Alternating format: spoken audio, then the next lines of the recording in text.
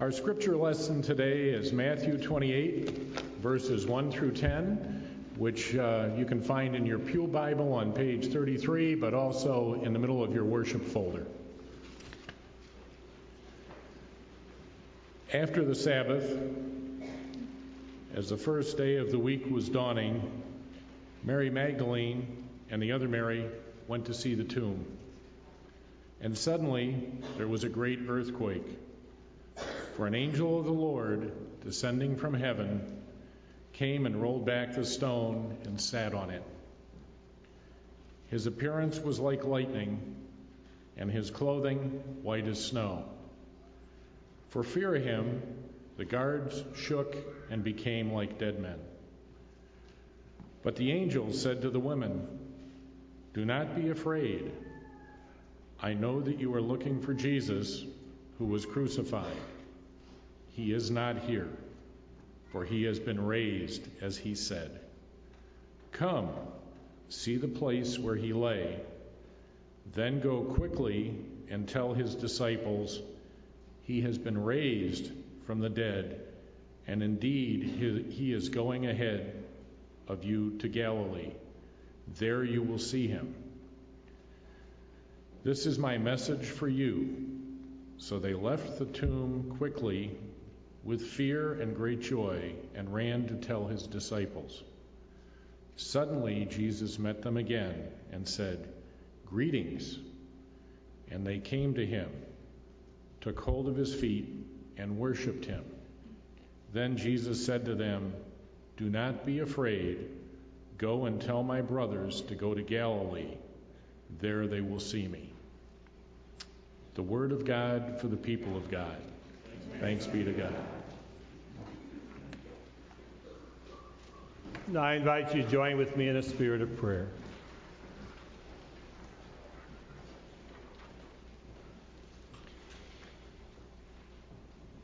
Let our joy begin here.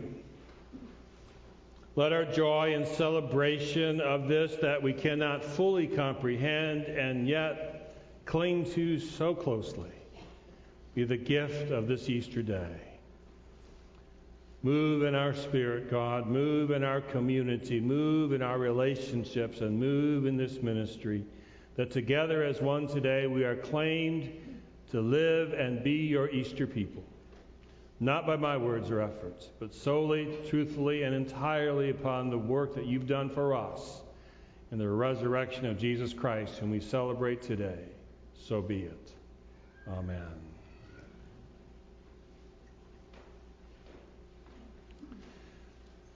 Little George came with his family over from Switzerland to visit their American cousins.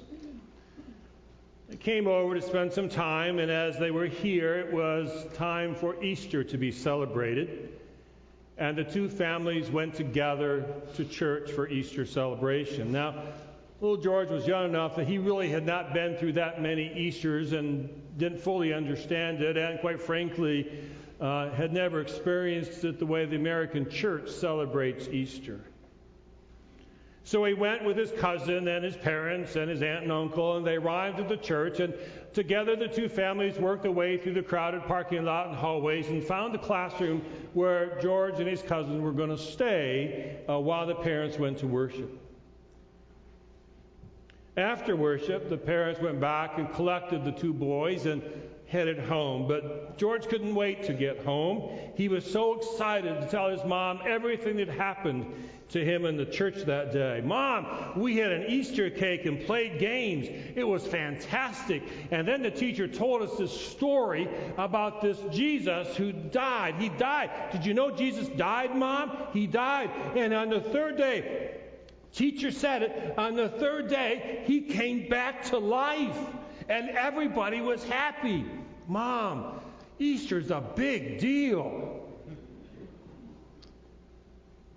Well, when they arrived home, George and his cousin found on the table Easter baskets that the Easter bunny had left for them while they were at church.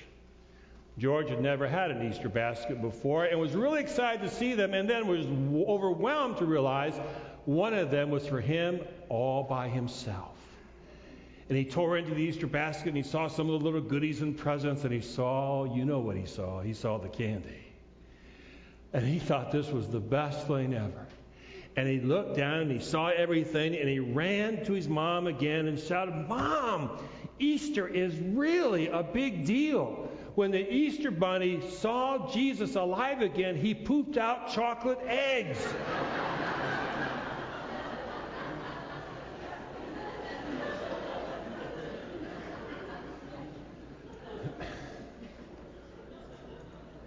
Yes, George, Easter is a big deal. Matthew wanted us to be very clear about that in his telling of the story in chapter 28. What begins as a mournful visit to the cemetery is quickly changed into a time of overwhelming drama. You barely get into the moment when the earth starts to shake. An earthquake rumbles through the area, not only shaking the world, but shaking all that stood on it and was buried in it. Matthew is telling us about this earthquake to let us know that everything we used to know to be true is going to be tossed upside down. It's going to change. The world is going to change. And in the midst of this earthquake comes an angel down from heaven and goes to the tomb where the women were standing and takes the rock which is blocking the entrance and picks up this stone like it's a pebble and tosses it off to the side. This was not your wimpy little cherub singing on a cloud in heaven with a little harp. This was an angel, baby. And he went over to that rock that he tossed to the side and turned around and sat on it. And looked out and then turned to his left. And who did he look at? The guards. The guards that had been placed there the night before, because when the powers that be killed Jesus, they wanted to make sure nothing was going to happen where maybe some of his disciples might come and steal the body out of the tomb and then say he was resurrected or something.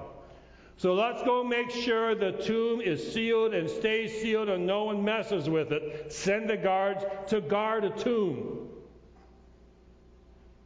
Now, these were not rent-a-cops. These were not little security cops. And I don't mean that disrespectfully to any of you who might be security.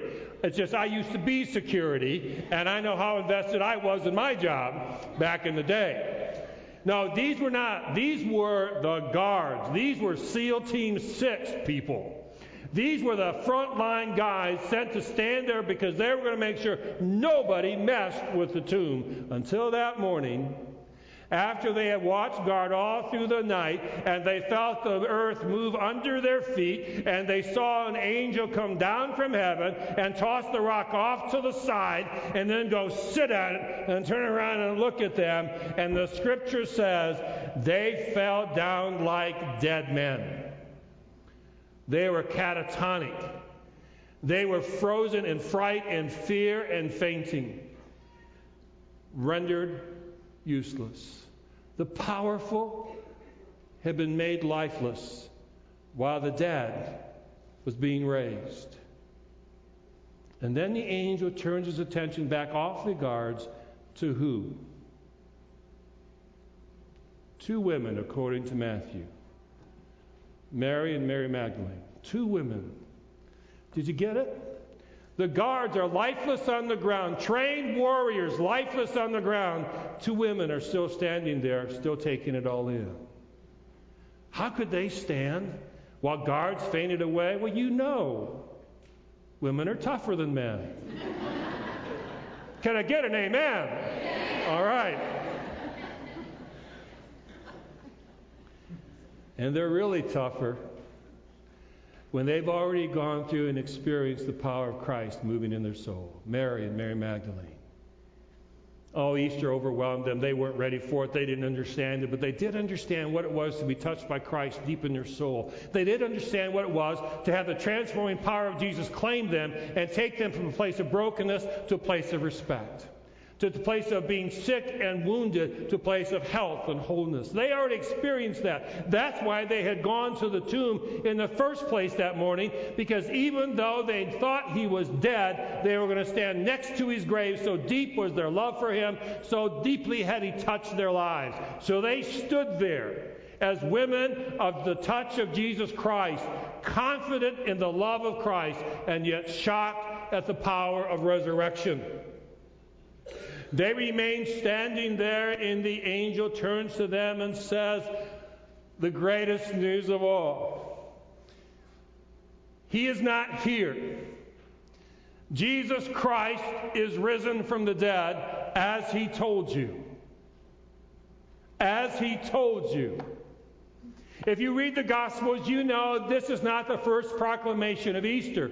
Jesus told the disciples countless times, here's what's going to happen. I'm going to have to suffer. I'm going to be betrayed. They're going to kill me, and I'll be resurrected on the third day. And every time they heard the Easter proclamation, they went, no, I don't think so. I don't see it going that way. I'm not going to let that happen. I'm sure God's got something else in mind. They heard the Easter proclamation over and over again, and they did not get it. Until today. Because the angel said, now you heard him tell you about this. Now I say it to you. And as he said it, they believed. Why? Because on that morning of Easter, whenever Easter comes, resurrection is no longer theoretical or debatable. It is a fact. It is there in front of you. There's an empty tomb and there's a living Lord, and that's all you need to know. And so they embrace the truth of the resurrection. And the angel says, now you're not going to see him here. You go and you tell the others what's happened, and then all of you go to Galilee, and there you will find him. And so they leave. They leave trusting in the promise. They leave believing that Easter had happened, and Easter was going to happen out there in Galilee. When they went faithfully to go where they were sent, they were going to discover Jesus. And what happens? It's in the going that they experience Easter. It's in the going they discover Jesus. It's in the leaving Jesus comes to them.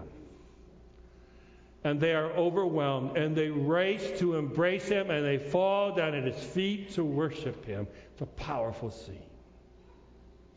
It's a scene that was given to me this week.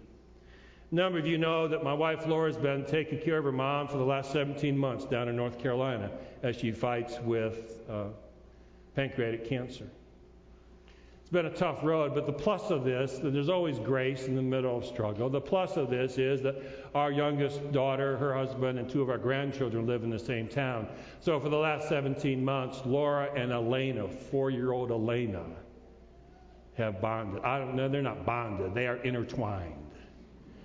Grandmama's pretty good, according to Elena.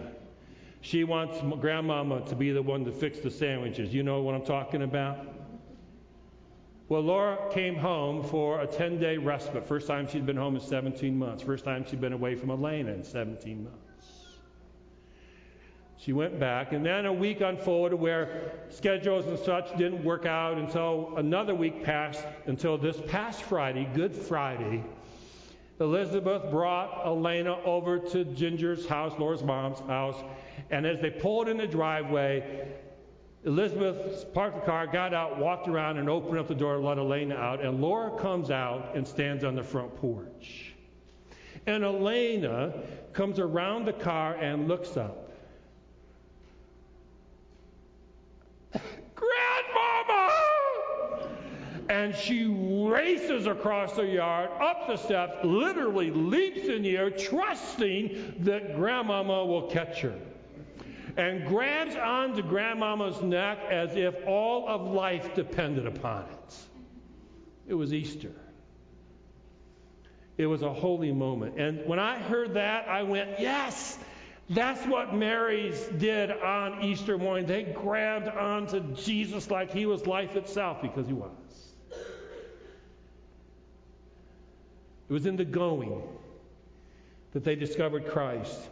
It was in the trusting of the story that Christ came to them. Easter came to the women at the tomb that morning. And in that going and in that discovering of Christ as they left, Easter's promise was fulfilled.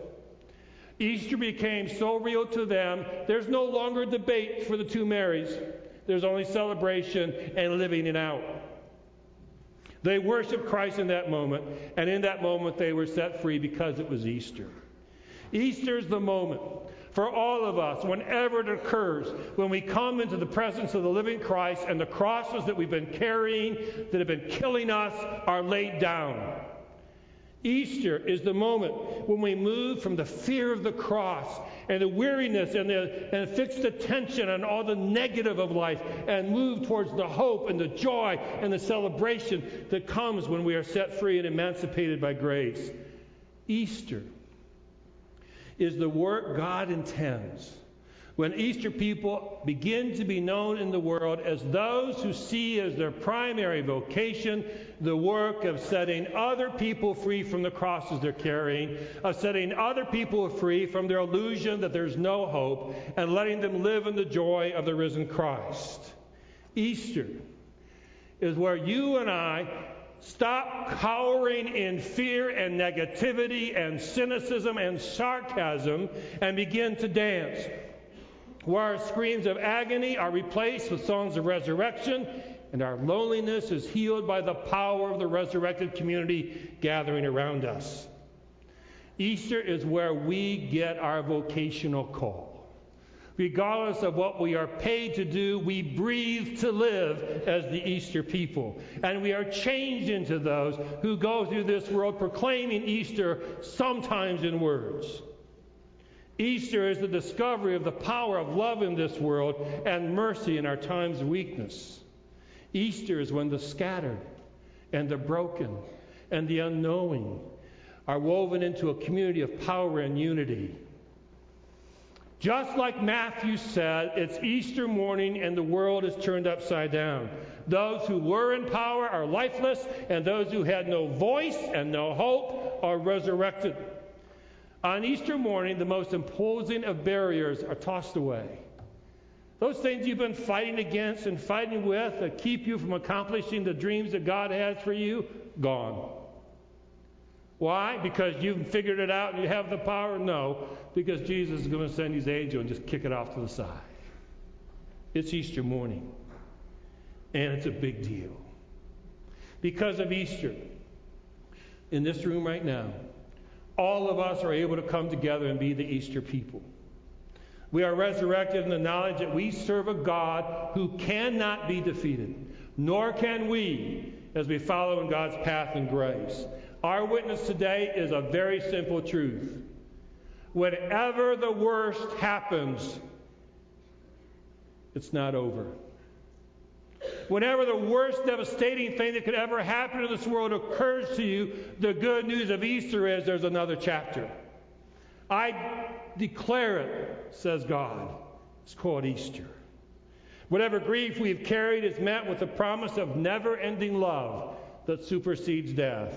Whatever brokenness of mind or body or spirit that we know and experience is met with a God who will work with us and wait with us and be still with us in those pre-dawn hours until resurrection comes into our life.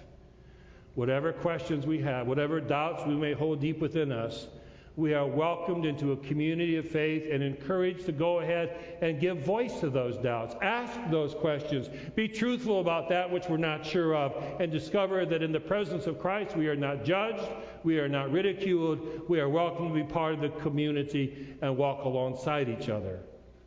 This is Easter morning, and the world is not prepared for it. You're going to go out of here today, and I don't know where you're going, if you're going to Meals or Homes or if you're going to Myers or wherever you're going, but I'm going to tell you this. You're going to go out in the world and you're going to go past a whole lot of people who are not prepared for you to be Easter people. They think it's just another day. They're wrong. It's Easter, and it's all changed because it's today, the gift of new life. Why do we know this? How do we know this? Because we've experienced it. It's our truth. I don't try to convince you out of some magical story. We have experienced angels tossing obstacles out of our life. Anybody experience that? We've experienced grace that forgave us when we couldn't forgive ourselves. Amen? We've experienced the love and movement of Jesus Christ in our life, making a way when we could not see any way possible. Is it not true?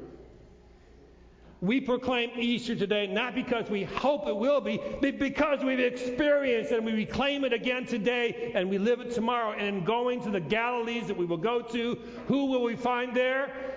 The risen Christ. You know it, and I know it. It's true. And that's the greatest gift of Easter. It becomes more powerful as the days unfold. Long after your Easter baskets are put back in the attic and long after the last slice of ham is consumed, risen Christ comes into our life to birth us and carry us in death. We will discover the power of Christ healing our souls, bringing reconciliation, and restoring all of our lives. It's nothing new to us. We've experienced it. We proclaim it. It's a big deal. Easter's a big deal because it's true. And that's what drives this community of faith, this gathering of the Easter people. We are an Easter people, and because we are, we invite others to come and be disciples of Jesus Christ with us. We do not do so because we want to get a larger membership or attain some goal that somebody set. We do so because we've discovered that being a disciple of Jesus Christ is the most powerful, life, mind-blowing experience, and I want to share that with everyone that I can encounter. We come together to grow in our knowledge and our understanding of who we are and of the Scriptures and of our spiritual traditions because we want the tools that will allow us to go out and be reconciling voices in a world of dysfunction and divisiveness. We exist together here today to serve Christ by going out with intentionality and finding the poor and hungry and hurting and disfranchised and imprisoned and beaten and bullied, and becoming one with them as we discover the Christ in all of us. It's a big deal. Do you doubt it? Well, if you do, then I ask you to do this. In the name of the risen Christ, go ask the people this year who you helped feed when they were hungry and they came to the church to find food. Ask them if they think Easter is a big deal. If you wonder if it's a big deal, go out and ask the countless people in this community who today are in apartments or houses that they would have been ejected out of, thrown out on the street, except for your ministry and intervention in their situation and offering of grace in their lives. Ask them if it's a big deal. Ask those in the room today who lost their jobs and found new jobs by the faith, prayer, and work and talent of the congregation coming alongside them to help them find jobs. Ask them if Easter is a big deal. Ask those today who sit in this room right now, who in the past year have lost loved ones, and for whom today is the first Easter that they have not experienced it together with them, and it's a tough day. But in their loss and grief have found a community of believers who have prayed with them and walked with them and sit with them today and offer an accepting, loving community to give them the opportunity to grieve until wholeness comes back in its fullness measure. Ask them if Easter is a big deal. Ask those right now in this room who no longer live close to family, but have found in the faith community a family of faith, friends for their children, friends for their marriage, friends for their singleness, friends for all of their life, faith friends who walk alongside them. Ask them if it matters to be a part of the Easter people community. Ask them if it's a big deal. And ask those right now in this church who are daring to dream of new mission fields. Ask those in this church right now who are seeking to make new disciples in Christ and find those we can witness to. And ask those who are right now laying the foundation for new construction of program and building so that we can prepare for the next 50 years of ministry. Ask them if Easter is a big deal. It is. It's everything. And today we gather together on this Easter morning, 2014, with the opportunity to proclaim God is risen, to proclaim Jesus Christ is alive. Yes, you've heard it before, but it's true right now, and it's going to be true tomorrow. And that's the exciting news. That's the proclamation. That's what I have to offer you today. And you've got the voice to proclaim it and the lives to live it. That's good news.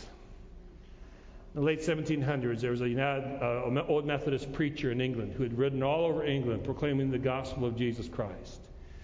And the record history book that talks about as he was coming to his final days, he was dying of some form of paralysis. Today we might think it was ALS, Lou Gehrig disease. We don't know. But either way, he was lying in his bed, and paralysis had taken over almost his body.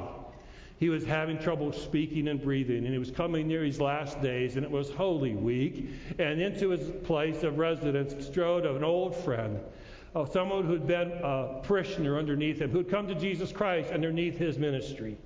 And he came to be with his friend, his pastor, this disciple of Christ, and they remembered old times. And of course, the parishioner had to carry 98% of the conversation. And he mentioned the fact that Easter was going to be next Sunday and how difficult it must be for his friend to lie there in the bed and not have a voice this year to proclaim Christ the Lord is risen today. And in that moment, that old Methodist preacher eked out one of the last things he said in this world. He said, "Yes, but it is far better to have no voice and have a reason to sing Christ the Lord is risen today than have a voice and have no reason to say it." It is today Easter, and I proclaim to you, it is the biggest deal of all, and you have a voice. So sing, Christ the Lord is risen today. Sing, be an Easter people. Sing the Hallelujah chorus, and proclaim to the world this good news. Jesus Christ is risen today. It is true, it is real, and it's going to be a big deal for the rest of our lives. Thanks be to God. Amen.